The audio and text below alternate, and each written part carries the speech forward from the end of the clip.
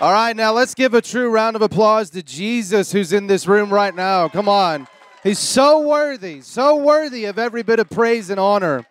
Lord Jesus, we just begin honoring you this morning, Lord, for the ability to come together and do what we're able to do, to encourage one another, to strengthen one another, to bring exhortation. Jesus, we just exalt you in this place this morning and say, Holy Spirit, truly, holy, from the bottom of our hearts, have your way in this place today, in this house today, Lord, in Jesus' mighty name. And everyone said, Amen. All right. Well, you may be seated. I might have you stand in a couple of minutes. You never know. We might just stand up and sit down all morning, help you warm up. I'm a Florida boy. I'm a Southern boy, and I am cold, y'all. I told them this morning, my wife is like, what is wrong with you? You brought a jacket. Wear it. I'm like, I'm from the South. I don't really like wearing jackets all the time. But this morning, I was tired, and I woke up, and I'm like, man, I need coffee. So I'm like, I'm going to walk over to Dutch Brothers, and I walked outside with a T-shirt on, and I'm like, this prophet can't discern that it's freezing cold outside. So the message is be prepared at every moment for what you're going to face when you walk out the door. But I will tell you something funny real quick about the cell phones being turned off, or maybe Jesus could send you a message. One time my friend left his phone out and left it unlocked, which around me, I'm sorry, I'm a little mischievous sometimes.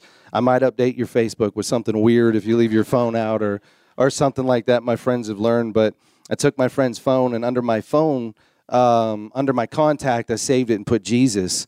So, like, later on, we were together, and I called him to where he couldn't see. And I'm like, bro, Jesus is calling you right now. You need to answer. So, literally, Jesus could call you. But isn't it good to laugh? I want to encourage you with something.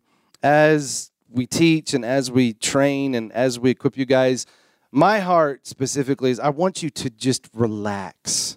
Like, when we do this, so many times people feel so much pressure to kind of just instantly get and do and receive and just be something or do something instantly. And a lot of the times when God just gives you something and teaches you something, it'll hit you as a small seed that he's eventually going to grow into this giant oak tree or this giant fruit tree that's eventually going to have fruit. But my heart is, I don't want it to see anyone in here feel just nervous or scared or anything like that. I want you to really feel comfortable this morning. So can we do that this morning? Can we kind of shake our hands off a little bit, just relax a little bit, and just say that this is a safe place to learn and be activated and begin to be stirred up. So I'm going to see what time it is so I can get this in my head. I'm excited about this morning. We're going to do some training. We're going to do some activations here in just a little bit, and we love to do the activations. How many of you were here on Thursday when we did that activation? Did you guys enjoy that? It's fun. It's fun, and I don't know that I've ever met a prophet that if they're a true prophet, every time they minister or every time they prophesy, there's always going to be something that they do or God has them do that's really going to start to push you out of your comfort zone. It's like the innate nature of a prophet is to say, hey, you may feel a little bit comfortable there, but God's saying step out a little bit here. And we believe and have seen just all the time how God does that specifically through activations and things to help you to get to step out. But I want to share a few things with you. I'm going to give you some scriptures, and I'm going to share with you, if I can get to it. Y'all, I'm going to be honest, I'm not good at all at following my notes. I write notes all the time. I will spend hours and just what feels like days in prayer, and I will write things down, and man, I'll go back and read it, and I'm just like, man, this is going to be so powerful, and then I'll get up here in front of you, and I won't read one thing from it. So I try to go by it, but my goal today is to try to get through this, to share with you the 7 P's of the prophetic, which is foundational. I think it's something that we really need to understand, the different aspects of the prophetic and what God does through this. And I want to share something with you first and foremost. One thing I love about God is the gifts and callings that he gives you, that is his decision. It's his choice on the gifts and callings and the purposes that he placed on your lives. He could care less about your personality and how that gift or that calling or that purpose fits or adjusts to your personality and what you're comfortable with. So let me explain that. Let me unpack it, if you will, for a moment here. You know, we think about prophets, and a lot of people say, well, prophets can be hardcore. They can be very, I guess you could say some of them could be very like what they see Old Testament prophets as, is very forceful or in your face or very direct and those types of things. And there's true. I think there's a time for that. I've seen it. But for the most part, the view and the way I see the prophetic is how Jesus was the prophet, where he walked this earth, and the way that he prophesied, what I love about it is you can always see the I guess you would say shadows of the pastoral married with the prophetic as he prophesied and spoke the word of the Lord. So the way I usually teach is what God has done in our lives is the marrying of the pastoral and the prophetic. So there's a very strong word that God will give, the very clear word, a very piercing word, but with a pastoral heart to begin to help you understand that this word isn't meant to break you. It's not meant to cut you. It's not meant to shame you. It's not meant to break you down or push you down. But through the pastoral heart along with the prophetic, God begins to come alongside and walk with you hand in hand, because God's not going to speak one thing to you that the Holy Spirit's not going to stand right there with you, holding your hand each and every step of the way to begin to fulfill what has been spoken. And let me give you a few examples. We were talking about this last night with somebody, but it's funny in marriages, God just has an amazing way. Like when you're dating someone that you know you're going to marry them, or you're engaged or something, you're in a phase that person cannot do anything wrong. Has anybody ever been there? When you're dating, that other person is absolutely perfect.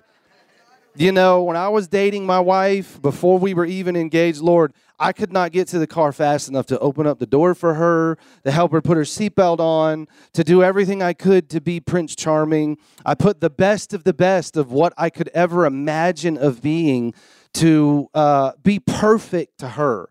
So we go through that phase, and we just view this other person that there's just nothing they can do that's wrong in your eyes. It's a love, and it's a you look at them with rose-colored glasses, I guess you could say, with each and everything. And then you get married you through the dating process, which the whole dating thing is a whole different subject that I won't talk about right now. Through the courting process, I guess you should call it, you begin to learn more things. That this person that you esteem so highly that can do nothing wrong starts to do some things that might get on your nerves a little bit.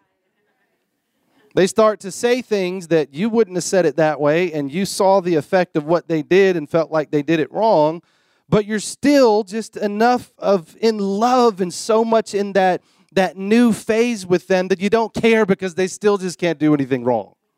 You know? So we go through that. Those of y'all aren't married, you'll go through this when it happens. So then, you know, you may get engaged, and you start planning a wedding, and you start meeting different family members. You start seeing the dynamics of why your future spouse is the way they are, because you meet some of their craziest relatives that you could be on a episode of Cops. They came out of the backwoods with a tank top on. You know, you start to learn some things like, well, you know, is everything okay here? Is this going to work out all right? And as you begin to plan the wedding, nothing shows up. Nothing reveals how different you are as to when you start planning a wedding. And then opinions come out. Where are we going to get married? All these different things. So you start to realize, well, maybe this person's a lot different than I am. And you're like, I still love them. Oh, my gosh, I would still do anything for them. But you start to realize, man, maybe they're a little bit different than I am. So then you get married, and marriage is an amazing, amazing thing. To me, I've learned so much through marriage that kind of parallels your relationship with Jesus, and that's a whole nother teaching, a whole nother series I could go into, but it begins to reveal some things. Then you get married, and then the rubber meets the road. That love is there, that passion is there, that excitement is there. It's fresh, it's new.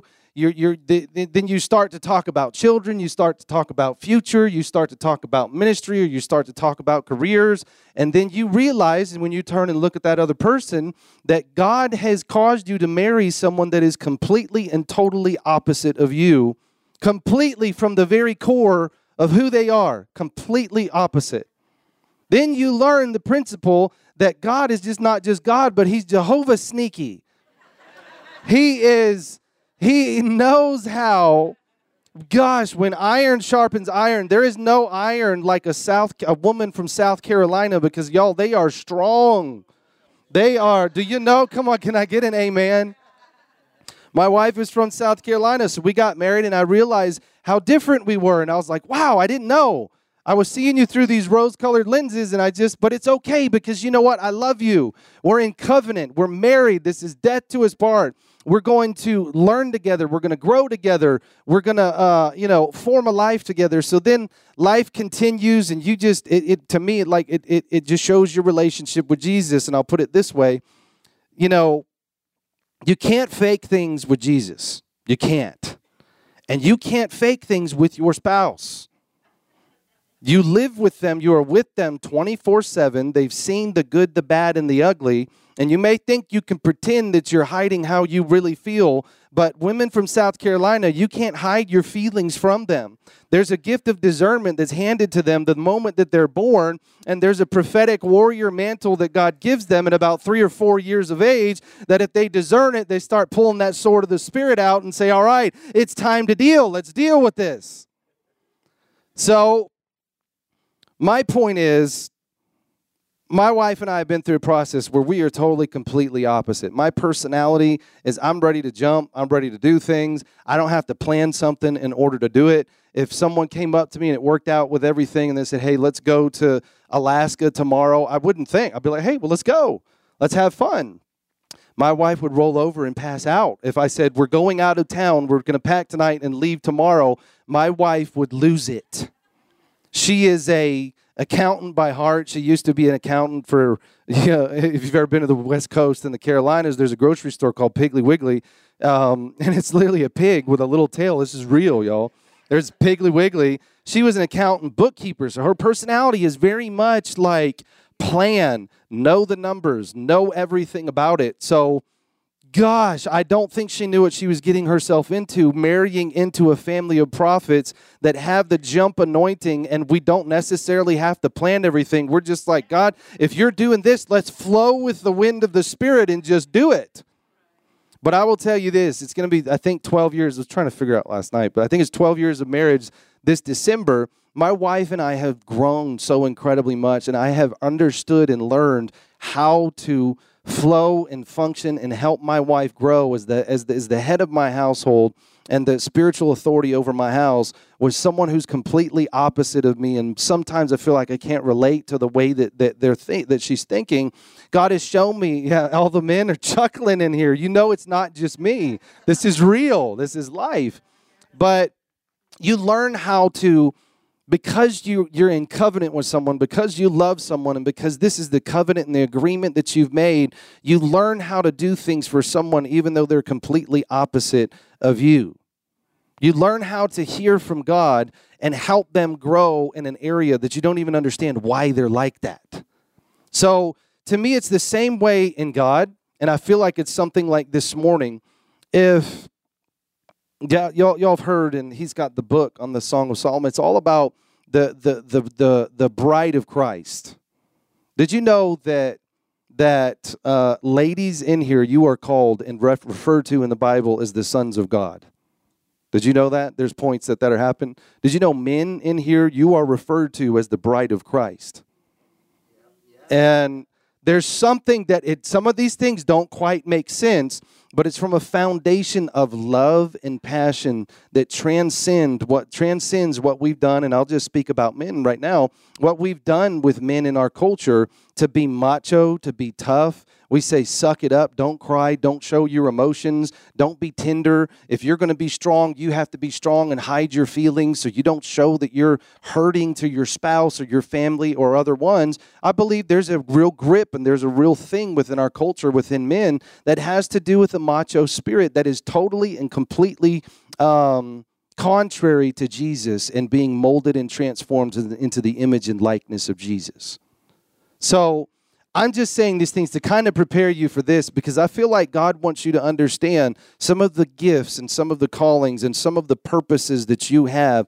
They will not fit into the box of your personality, but the groom is coming to begin to join things together and saying to his bride, this is the passion that I have for you. This is the love that I have for you. And I love you so much that I'm giving you these gifts, and they don't make sense. They don't fit your personality. You know, you may be called as a pastor, and some of you say, well, I'm an introvert, and the last thing I want to do is be stuck in meetings each and every week with people, counseling them and talking to them.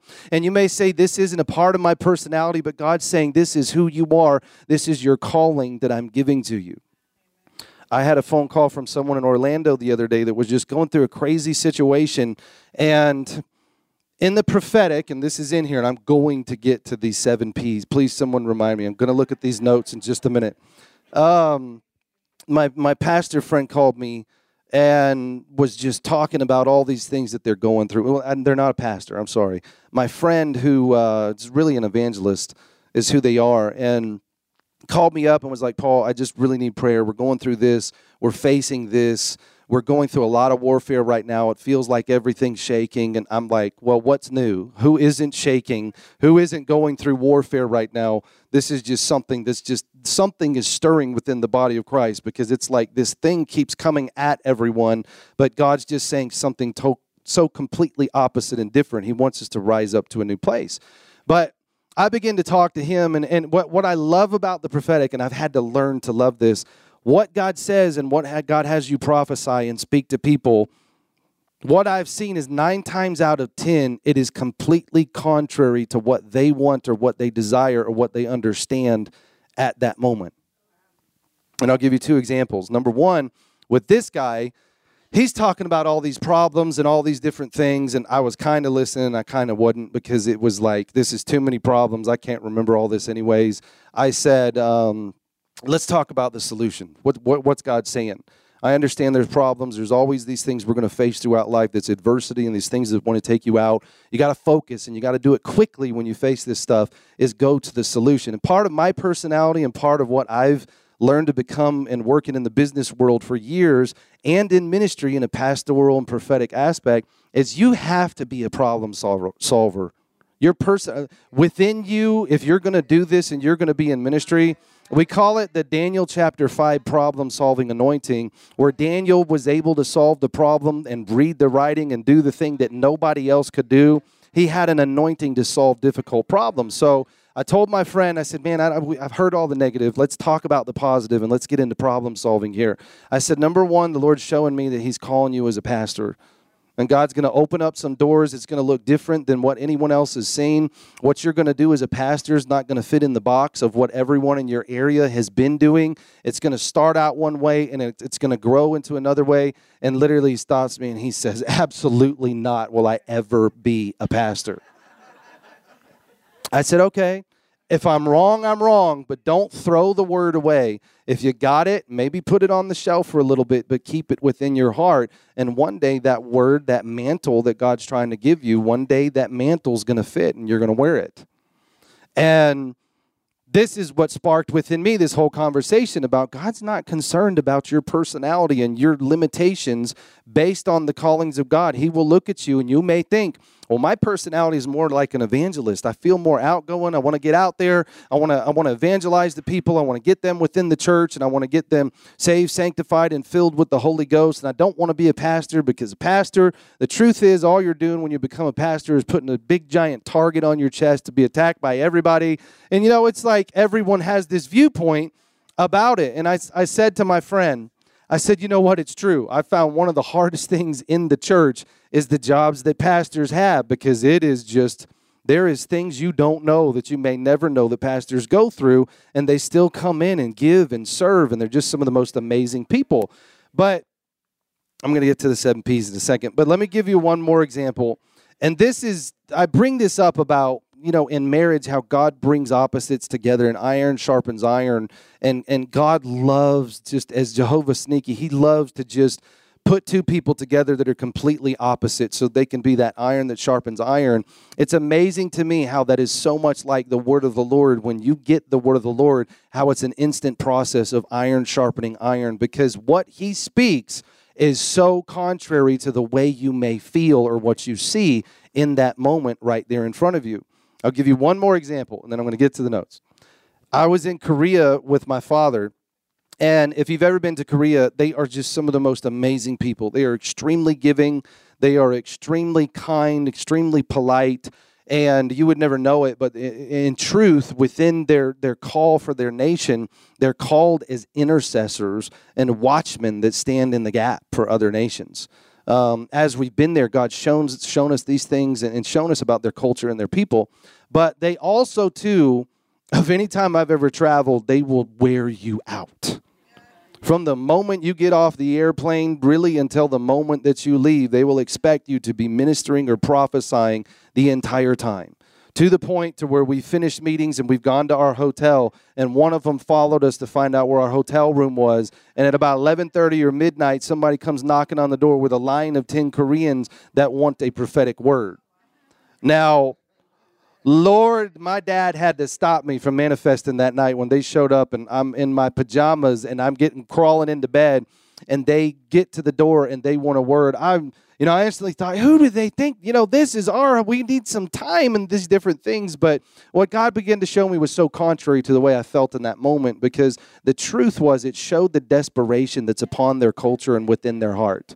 They understand and recognize the gift and the anointing God had placed on our life, and they were so desperate that they set aside all the social norms and said, I'm going to show up at this prophet's hotel room at 11:30 at night. So one of the next nights, we were in the service, and there was this man there that looked very well kept, dressed very nice, and we prophesied to everybody, and somehow I think we just missed him within the crowd. So the pastor came up to us afterwards and said, there's this businessman that would like to speak with you guys. He's in a very desperate situation. And we want you to come minister to him. And we're like, okay, well, let's go ahead. So in Korea, they want to bless you, but they go so overboard sometimes. They took us afterwards to the nicest, 6-star hotel or restaurant at 11 o'clock at night at the top of the hotel. That was the most exquisite food and all these just amazing things. And my dad and I looked at each other. I'm like, man, that KFC we saw would have been really nice. We could have gone there and got some fried chicken. We don't have to have all this. But we sit down with the man, and I'm just praying and trying to discern really what God's saying to him. And we find out that this man is one of the top people within Korea that owns the internet company or the telecom company or something like that. This man is a billionaire. So we're sitting there with him, and I don't like it when people tell me what they're going through before I prophesy to them. I'd really rather you not say anything and let me minister, and then afterwards we can talk about what you're going through. But this guy was just so desperate.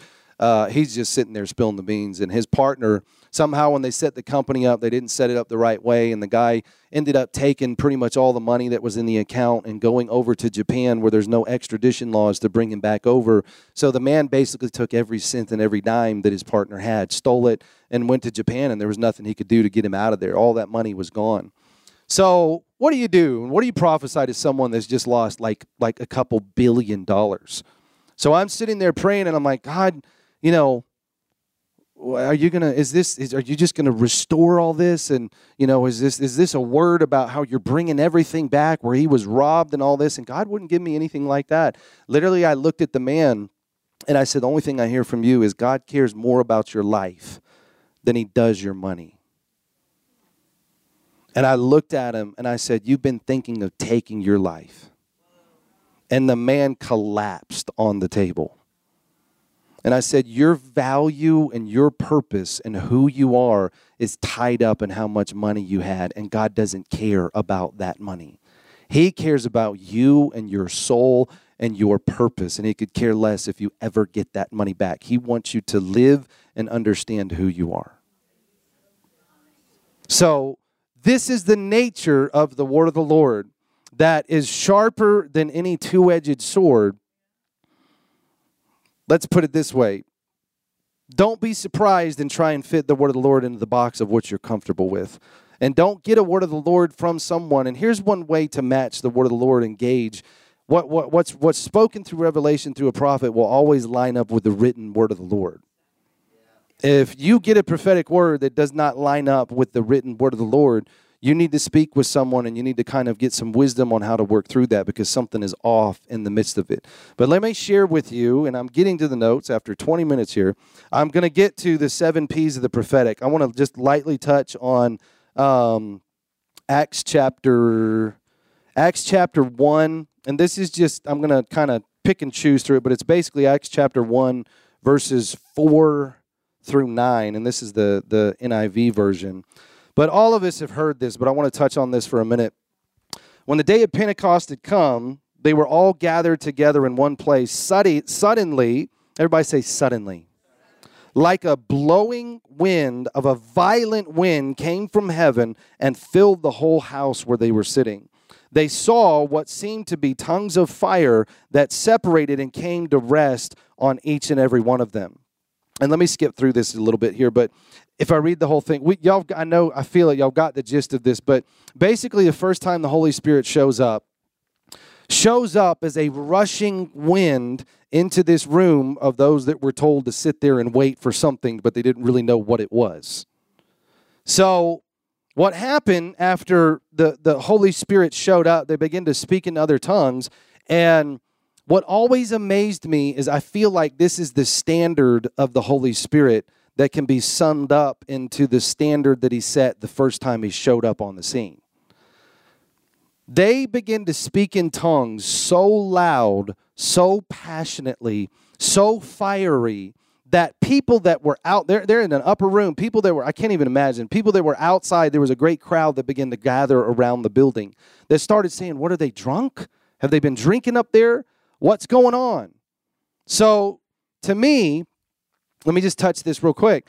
The standard of the Holy Spirit's operation through our lives, I don't see how it should ever be any different than the standard that was set when he showed up the first time, which was fire, which was passion, which was something that disrupted the whole community. It was so loud. It was unhindered. It was unreserved. They just went for it. And all of us, I'm telling you right now, most of us want to pray in tongues, but half the time we're and we're thinking, does anybody think I'm weird? Does this sound funny? We're trying to be quiet and we're trying to be polite, but in reality, the standard is something that is passionate. It doesn't care what other people think. It's a fire, and it's an all-consuming fire. So one of the things I felt like God wanted me to stir within the inside of you tonight is stop waiting for someone else to come lay hands on you or prophesy over you in order for you to rise up with passion and a fire on the inside of you. How many of you are filled with the Holy Spirit? If you're filled with the Holy Spirit, you need to be the one that lights the fire and stops putting the responsibility on waiting someone else to come light the fire on the inside of you. So let's go to this explanation real quick. Towards the end of it, at the very end of that, I lost which one this is, but where Peter basically gives an explanation of what's happening there. It's Acts chapter 1 and 2. This is what it says. Jesus ascends to heaven. He leaves them with the promise of the Holy Spirit coming. He tells them to wait in Jerusalem. On the day of Pentecost, they were gathered in the upper room, and they were baptized in the Holy Spirit, began to speak in tongues. The people that saw them thought they were drunk. Peter then begins to explain what has happened and quotes the prophet Joel. So this is his explanation. Joel chapter 2, verse 28. And it shall come, you read this last night. It shall come to pass afterwards that I will pour out my spirit upon all flesh. How many of you are flesh in here? Anybody? Show me your hand if you're flesh in here that the Holy Spirit. Okay, everybody. There's one person. I won't point them out, but they're not flesh in this room. I will pour out my spirit on all flesh. Your sons and your daughters shall prophesy. Let me stop there for just a second. How many daughters are in here? Ladies, you are called to prophesy. I will apologize on behalf of men within the church that have limited women in the ministry and tried to say you don't have a vital role in releasing the word of the Lord. Because according to the prophet Joel and repeated by Peter as he gave this explanation of the Holy Spirit, your sons and your daughters shall prophesy. So if you're a woman in here too, men, there's this standard. Men are going to prophesy, but let me say it and let's set the standard. Let's set it straight in this room and in this territory. You women, you daughters shall begin to prophesy. Uninhibited by what's happened within the church that has tried to limit women in prophesying or hearing the word of the Lord. I've been to churches that have said women can't prophesy. And I said, well, have you read Joel chapter 2, verse 28? Have you read what the prophet Joel prophesied about that said your sons and your daughters shall prophesy? Do you got it? Do you believe it? If you're a woman, show me your hands in here if you believe that you're called to prophesy. Okay. I feel okay moving on. I believe you that you're being honest. Your old men shall dream dreams, and your young men shall see visions. Now, I was going to speak all about this, but I can't top what Prophet John did with this last night. It was absolutely incredible what he said about this and gave that representation. So let me give you a few of the P's here. Number one, if you want to write this down, I'll try and get through all 7. God's voice is purposeful. The purpose is the reason that something exists. And here's one of the aspects of the prophetic is most of the time when you receive a prophetic word, it's going to confront the areas in your life where you're in a place of wilderness wandering, where you don't have vision, you don't have understanding. One of the purposes of the prophetic is that it in and of itself is purposeful. And when it begins to come forth, within your spirit, you begin to discover what your purpose is through receiving the word of the Lord. Does that make sense? One of the things that drives me crazy within the midst of the church is going from place to place and experiencing so many people that have they're a part of a church, they worship, but they have no idea of the purpose of why God put them here specifically within the midst of the church. And I believe that over this next decade, we're going to see, and God's been showing me this, we're going to see one of the biggest breaking of the mindsets of people that don't understand their purpose and wander around aimlessly, to where people are going to begin to break this wilderness wandering type thing. And there's been a mindset of, you know what? If I'm around Prophet John, I feel that I'm successful before God because I'm just associated with this man. He's so anointed, and Prophetess Meliana, they're so anointed that if I just come and listen to them every once in a while, then somehow before God, I'm doing what I'm supposed to be doing. So there's been such a mindset that because we're connected to certain people that are anointed, we feel somehow that before God we're functioning in our gifts and our callings, and when in reality it's not. When in reality what we really do is if we need a breakthrough, we go to others and we wait for others that have been through processes, which in one sense this is good. In another sense, I think it passes the responsibility off from us to leaders within the midst of the church. And you know what's hard is sometimes when leaders teach that they're the only ones that have the anointing and the power and the authority to begin to deal and confront, when in reality we're called to Ephesians 4:11 that says to teach, train, and equip the saints to do the work of the ministry. So as a leader, if God's given me something and I don't know how to give that to you to where I can preach it but then show you how to do this yourself, then I'm not doing something right. If we come to church and we put the responsibility on the leaders and the elders and the pastors and everyone else to establish God's kingdom, we're missing the bigger picture of the purpose of God within the midst of the church. The responsibility, and this is why so many pastors and Prophet John talked about this last night, about getting worn out with some people. If you don't see this the right way, one of the things that can really wear out pastors is people that refuse to rise up and get healed and get whole and really listen to the word of the Lord and step into their place of membership ministry within the body of Christ. They're more comfortable complaining and trying to have someone counsel them through 5,000 times on the same issue. At some point, you got to break through and you got to rise up and say, you know what? I am going to get counsel from the leaders within my life. There's going to be revelation and there's going to be wisdom that comes through the delegated authority that God's placed in my life. But at some point, I've got to take what they're saying and what they're encouraging me to do, and I got to get up and go out and do it. Because every single person in this room, whether you know it or see it or not, no matter if you're young or old or in between, as long as there's breath in your lungs, there is a purpose for your life here on earth. And I love what Prophet John talked about last night about retiring and different things. And I talked with a friend a while back, and I understood this so well. But there was actually studies done that said when people got to a certain age and they decided to retire, that was the moment they began to die. When they went from a place of work, now come on, if you've retired in here, I'm not going to look you in the eyes. I'm not trying to call you out in here, but I am trying to challenge you as a prophet and say, in God and in God's kingdom, you will never retire. As long as your lungs are filling with air, you have a purpose and you have a destiny. As a matter of fact, I've never told this story once, but about 5 years ago, I was actually with David. I took him with me to minister at a church over in Santa Maria, and it was the church that Paul Cain went to, the healing rooms with Rick and Lori Taylor. We went and ministered there, and I didn't even know when we went out there that this was a church that Paul Cain was a part of. And honest to God, like I never knew much about Paul Cain. I never knew anything he'd been through. I didn't know the reputation he had or didn't have or anything. I went in there kind of blind, as this is just another man that somehow I've heard he's a prophet. And I'm sorry, I know a lot of people were impacted and a lot of things went on throughout his ministry. But when God put me before him, the only thing I could look at him and say is, God's telling me that as long as there's breath in your lungs, there's a purpose for your life. You've laid some things down. God wants you to pick it back up. You're still breathing, so there's still a purpose. So that in and of itself is one of the P's of the prophetic, is God's word is purposeful.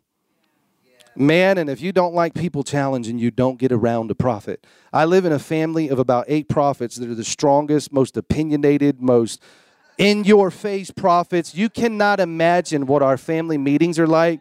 I work in family ministry that is my mother, my father, my wife, me, my brother, my niece, and her husband, and my sister's husband, and every single one of us are prophets.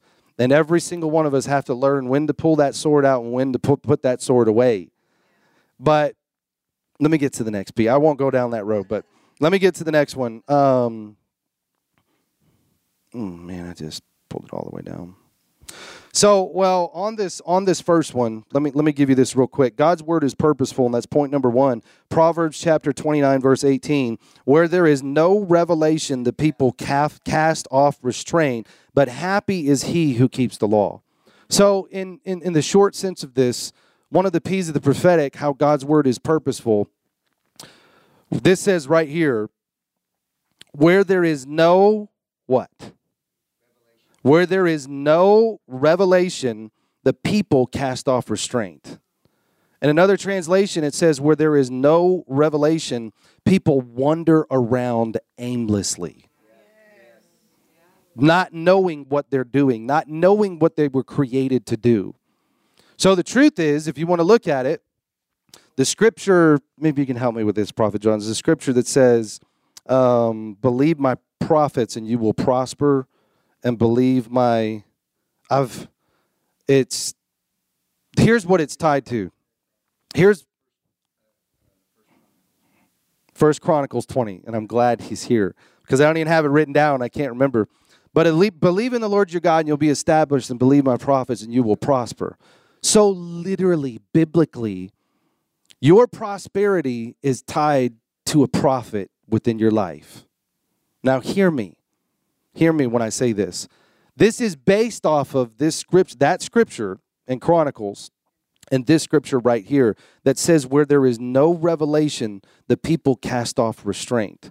So literally, in the kingdom of God, connecting with prophets, connecting with the revelation and being trained as a prophet is tied to the prosperity that God's going to begin to bring in your life as you receive a purpose for your life through the revelation that's given. Now, one of the things I love about this is the prosperity is also, we believe too, you're a sheep that hears God's voice. So what you hear in the revelation you receive personally from God is tied to your purpose beginning to grow and beginning to be stirred within the midst of your life.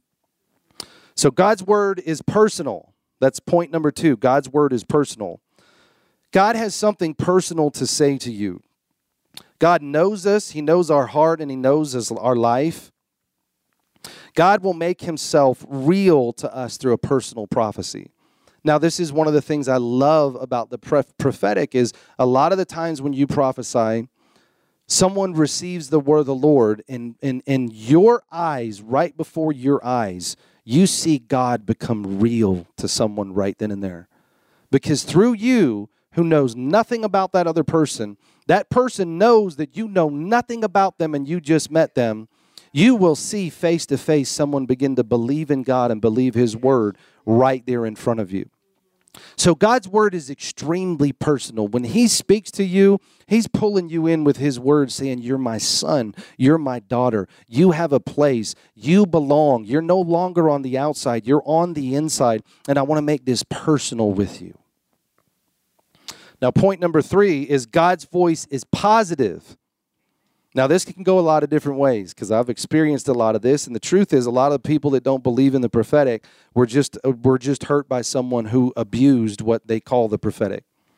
I met with, do any of y'all listen to contemporary Christian music in here? Like on Sirius XM?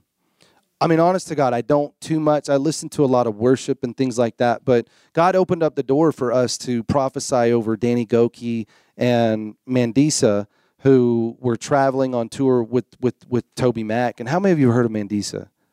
A few of you? Amazing. I'd never heard her music before going to the conference, or the concert that they had. But they did their whole concert, and afterwards their manager brought us to the back. And I sat down before Mandisa, and I said, do you understand what prophecy is? And she looked at me, and I was not ready for this. She said, let me tell you something. My only experience with prophecy and prophets is that they hurt people, and they abuse their power. They abuse something. And she said, so I'm not ready. I don't know if I'm ready for this right now. And I said, well, do you trust Jesus? And she said, well, yes, I love him. And I said, can you somehow, by faith, if you trust him, and the person who put me before you, that's somebody that you trust. I don't think they would put me in front of you and us, our team, in front of you if we weren't had some level of trustworthiness. So long story short, we began to prophesy over her, and the woman broke wide open. She starts bawling. She starts crying. She gets on the phone while we're prophesying to her, and I'm like, yo, we're prophesying to you. Why are you getting on the phone? Like you said, turn that phone off, girl. But she's calling her drummer, her bass player, her tour manager, her stage lighting assistant, and saying, get up right now. You have to come up here and receive the word of the Lord. So God's voice is positive. That is the innate nature of it. If you distance yourself from the prophetic or the prophetic movement or prophets because you've experienced someone that abused that title, I am sorry that happened to you, but it is not okay to reject the true prophets and what God is really doing just because someone used it for their own benefit and their own good. So, if you're in here and you've been hurt by the prophetic, by revelation, by someone that abused it, just take a minute in your heart while I'm speaking and allow God to touch your heart. Because as long as that's within the inside of you, what's going to happen in here is you're going to hear my words, but you're not going to do a thing with what God's saying by the Spirit. It stunts your growth until you can just begin to be healed and receive the healing so you can grab a hold.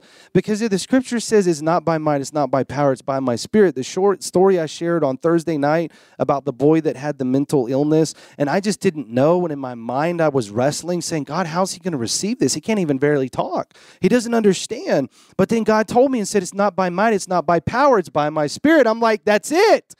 This is what this is all about. It's from God's Spirit to our spirit to your spirit, and it bypasses your mind of what makes sense, and it does a work on the inside of you that then begins to grow. That's what I'm talking about in here. And let me read this to you.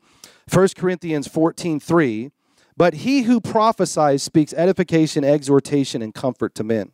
Now, that was the third point. God's voice is positive. This is very positive. If you read this, it says God's prophecies speak edification and exhortation and comfort to men. But let's look at this for a second. What God sees is positive, and sometimes what we see as positive may not be the same thing. We look at this and it feels very good, saying, well, he's going to exhort us, he's going to edify us, and he's going to comfort us. Don't you think that God could use a prophet to bring deliverance over your life, and it's not going to feel comfortable, but once you get through the process of being delivered or confronting that thing that God is saying, that it's going to lead to your comfort? So this does not mean that God has muzzled prophets to stay away from very real issues and to begin to prophesy to things that people may manifest once they hear it. That God's word is positive, and it's so positive that he loves you so much. It's proven from the scripture that says he chastises those who he loves.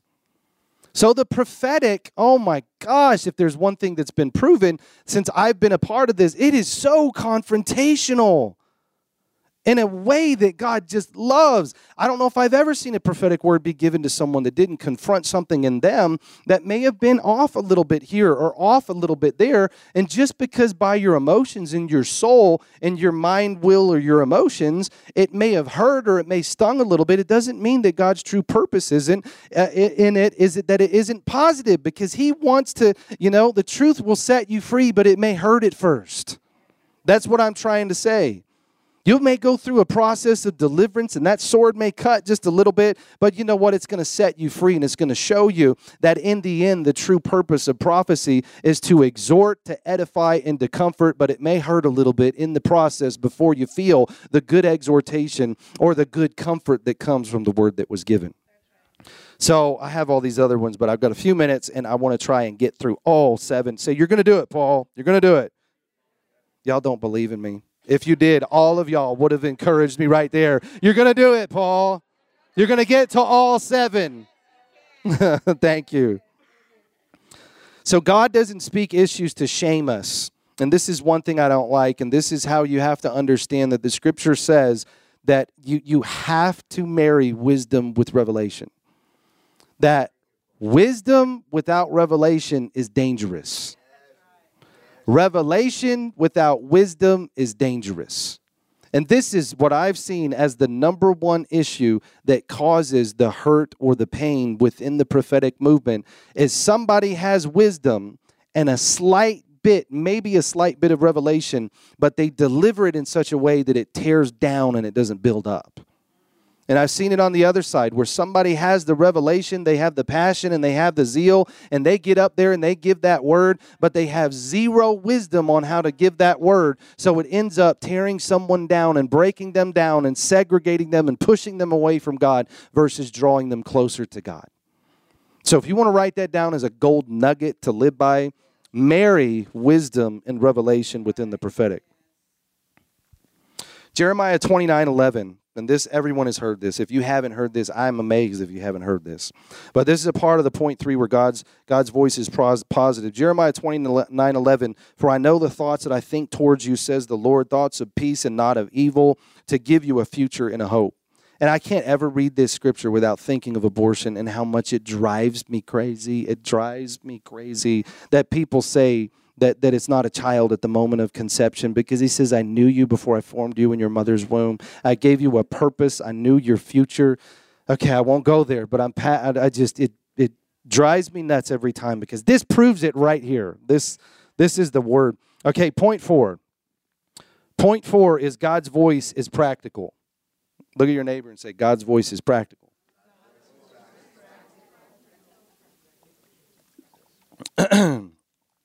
It helps give you direction. It doesn't mean you have to do it all at once. It means it gives you the steps to take. Learn to prioritize the word of the Lord. His voice is practical and shouldn't be overwhelming. And let me give you a quick example. I've been at the same church basically for 30 years, since I was about 6 or 7 years old. And I don't even know how many prophetic words I've been given. It's in the hundreds, if not the thousands, throughout these years, traveling different places, being within a prophetic church where everyone prophesies within the church. That can be a little bit overwhelming. That where do you start? Where you're receiving so much, you're doing so. There's so much revelation coming to you personally from God and from others that are coming to you and giving you revelation. Where do you start? But the truth is, when you work this process with the Holy Spirit, it's very practical on how he can help you prioritize your prophetic words. Here's just a key that I'll give you in this and how his voice is practical. When you receive his word, you have to fight. Do not become overwhelmed at what you're hearing. Because like I said earlier, most of the time what's prophesied to you is totally contrary to the way that you feel. But God doesn't necessarily care, because he may see the brokenness, he may see the unbelief, but his word is sharper than any two-edged sword. And when that word goes forth, it begins to create life on the inside of you.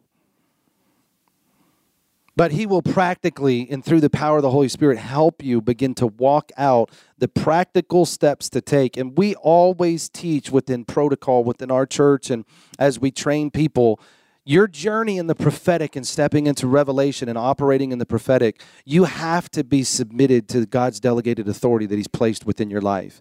I fully believe, and if I had time, I could prove this to you through Scripture, that God has designated leaders that he sees fit to place over your life that is his delegated authority to stand with you and have the wisdom and understanding of how to help you grow in the gifts that God has given you. And I love what Prophet John talked about last night with isolation and what begins to happen with it, because it was about 2 months ago, God started working this with me, and I started meeting with all these people that were isolated, they were hurt, they were offended, and they pulled back. And the principle we've always talked about is it's the banana that separates itself from the bunch that gets peeled and eaten. Think about it. I mean, think about it. That's what isolation does. The moment you step away from the bunch, you begin to be peeled and eaten. So one of the ways that the fulfillment and understanding that God's voice is practical is it's going to take those around about you in their faith, their wisdom, their understanding, their knowledge in order to help you begin to fulfill the word that you've received. There is no Lone Ranger prophets and there's no Lone Ranger saints that say, this is mine, this is what God's given me. I don't need anybody else to fulfill this. I'm strong enough or powerful enough to do it on my own. In fact, that's totally contrary to Scripture, because the Scripture says for us to bear one another's burdens, and we have to come together to begin to fulfill the word of the Lord. Because my gosh, if there's one thing I know is God puts people in your life, number one, first and foremost, from my experience, is they see things that you have blind spots, whether you know it or not, where you don't see the full picture of it or you don't have the full understanding of it. So if you try to interpret it on your own, you're going to do it with that blinder or that blind spot. But if you're not connected to those ones that God has placed in your life that say, hold on, God's saying that, but you're not seeing this right here. It just shows that importance. But let me move on. God's word is partial. 1 Corinthians, well, let me repeat it. That's point 5. God's word is partial. 1 Corinthians chapter 13, verse 9. For we know in part and we prophesy in part. Now here is one of the most dangerous things when you're in the prophetic and God's training you and he's stirring you. This is one of the ways I've seen so many people stumble and fall. If I prophesy, tell me your name again. Jerry. If I prophesy over you, which I'm sorry, but I'm not going to do right this second. I may do it later, but if I prophesy over you, I'm going to give you something, and it's the fullness of what God has given me, but in truth, it's partial to the entire picture. So 9 times out of 10, if I prophesy to you, there's a good chance you're going to come to me a little bit later and say, well, that didn't quite make sense. What do you think about this? You know, I kind of understood, and it's going to be a critiquing that begins to happen. Where witchcraft enters in is if I look at you, and because I gave you a real thing, and I'm seeing that identified in you, that you're saying what you said was real, was prophesied, it was real, what's the fullness of it? Or witchcraft could enter in is out of the flesh or natural assessment of you or a limited knowledge of you that I try to piece things together and try to give you the fullness that God didn't give me. So one of the most dangerous things is when you start to prophesy, people will pull on you saying, I don't understand. I need more. I need the bigger picture. You give what God gives you and don't work in witchcraft and try to naturally assess something to give the rest of it. Just because you'll feel the desperation on Jerry. You'll feel him saying, gosh, I love that word and it was powerful, but I can't do anything with it until I know more about it. Give me the rest of it. Man, people are going to pull on your emotions. They're going to pull on your soul. But I'm telling you, in the prophetic, give what God gives you. And if there is not more, do not open your mouth and try and make it up. because then you're entering into witchcraft. So God's word is partial, and that's okay. And one reason why I love it is because, Jerry, if God had me prophesy the whole picture, you might get too comfortable. You might say, well, I got it figured out now, and you have no need for God or the Holy Spirit. You're left with his word, but you're left void of them. When God prophesies and he gives you part of the picture, it should stir up a hunger on the inside of you that draws you closer to him, that says, I've got to know the rest. Holy Spirit, give me your hand, and I'm not going to let go of you until you may have shown me a little bit, but I've got to see the full picture. I've got to establish the full picture, and I'm not going to rest until I fulfill the fullness and understand the fullness. So when you prophesy, what you're doing, if it draws people closer to you and further away from God, you stop what you're doing and walk away. But if you're prophesying and that draws people closer to God and it bursts a hunger within them, saying, I got to get closer to him to grab the fullness of this, then you stop what you're doing and go grab a hold of God and move forward. So number 6, there's a protocol to hearing the voice of the Lord. So this P, which is number 6 of 7, is there's a protocol to hearing the voice of the Lord. And I'll just do this very quickly. We cannot use the word of the Lord to further our own agenda. Very good. Very good. Yes. Let me repeat it. For those of you that are writing this down. We cannot use the word of the Lord to further our own agenda. Do you know I've seen people go to other people and say, the Lord has told you you're to be my husband, or you are to be my wife. Lord, help. I'm not going to get into that. Submit your word to your covering so you don't fall into the trap of interpreting your word according to your own wants or to your desires. I will. Submit your word to your covering so you don't fall into the trap of interpreting your own prophetic words according to your own wants or to your own desires. War with your prophetic words. Now, just real quick, because we're going to take a break here in a couple minutes. Your prophecy in and of itself is conditional. When we prophesy over you, that word goes from us, from God to us to you. It is now your word and your responsibility. You may come back and say, well what you prophesied a couple years ago didn't come to pass. Well, what did you do with it? Did you pray over that? Did you rise up in faith? Did you see the seed that God planted within your spirit? Did you put water on it every day through prayer and supplication and petitioning God? Did you go to authority and help try and get different perspectives on ways that you can step out? So you have to realize prophecy is conditional on your obedience and your faith to take that word and see the word fulfilled. Okay, last one. God's voice is powerful. The 7th P of the 7 Ps of the prophetic. God's voice is powerful. Somebody look at your neighbor and say it. God's voice is powerful. God's voice has the ability to heal you, set you free, and deliver you. The word of the Lord speaks to what is possible with man becoming impossible, or becoming possible with God. We all know that scripture, that with man it's impossible, within God all things are possible. Psalms chapter 29, verses 4 through 8. Oh, I love this one. Psalms chapter 29, verses 4 through 8. The voice of the Lord is powerful. The voice of the Lord is full of majesty. The voice of the Lord breaks the cedars. Yes, the Lord splinters the cedars of Lebanon. He makes them also split like a calf, Lebanon and Sirion like a young wild ox. The voice of the Lord divides the flames of fire. The voice of the Lord shakes the wilderness. The Lord shakes the wilderness of Kadesh.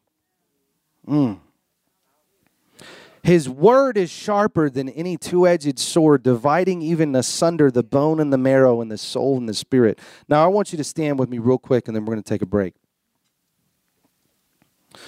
Lord, I declare right now that this just isn't another day of teaching and learning, But this is a day of shaking. This is a day of stepping out of the comfort zone.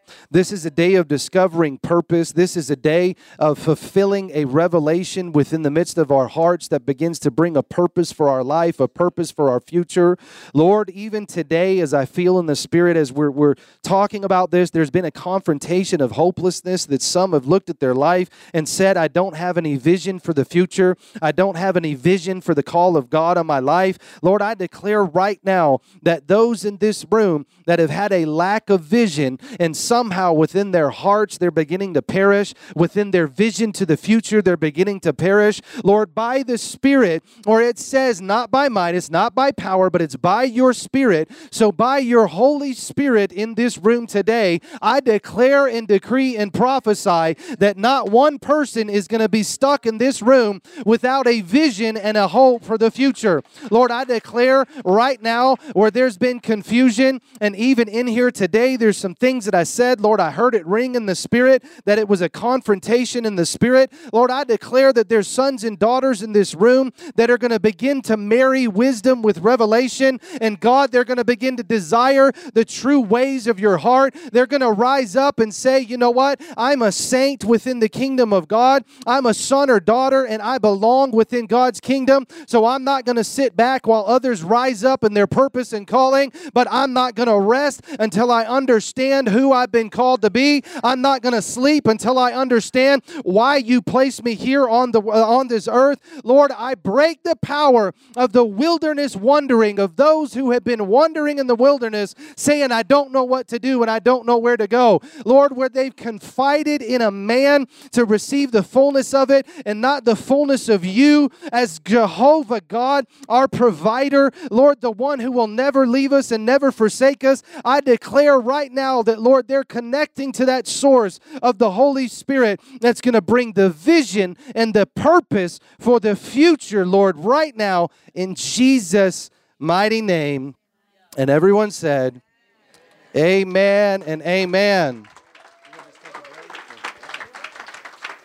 Praise God. And Lord, right now we seal the word. Hallelujah. We accept that prophetic. We accept that application. Lord, we accept that impartation and we seal the word right now in Jesus' name. And everyone said, amen. All right. Let's take 5 minutes, and when we come back, it's just going to get gooder and gooder.